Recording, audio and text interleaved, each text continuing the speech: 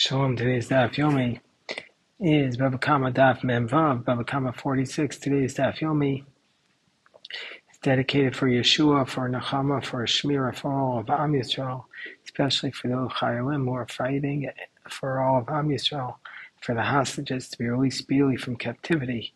So the Gemara on 46b asks the question, says Rabbi Shmuel bar Nachmani, Minayla Motzi Mechavero Olav Haraya. How do we know this fundamental idea that if you want to get something from somebody else, the burden of proof rests upon the one who wants to try and get the money from the person who has it?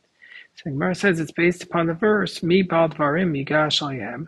Moshe Rabbeinu says whoever has a case should bring it close. It means to say, Yagish raya alayhem, that he should bring a proof against them to the court.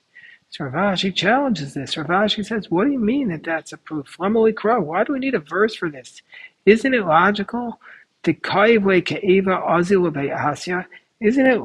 this a logical idea that somebody who has a pain should go to the doctor? That if somebody who has a pain, he goes to the doctor. So too, somebody who has a claim, he should have to bring the proof to go.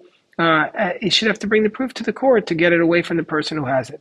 And just like the doctor doesn't heal the sick person until the sick person specifies exactly what's wrong with him and what hurts him, so to the court can't take out the money from the person who has it until it shows him very clearly on the basis of witnesses why he's able to get it. And so therefore the Gemara says, you're right, this is a logical proof. Hamotz mechavero olav haraya is logical.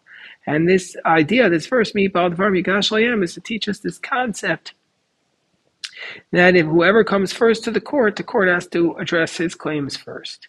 We see from here the fundamental idea. If you have a pain, you go to the doctor, and this is logical.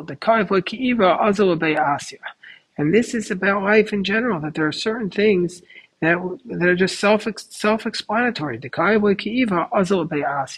you have a pain, you have to get it healed. But what more pain do we have in life than the person who is spiritually in turmoil? And how do we get it healed?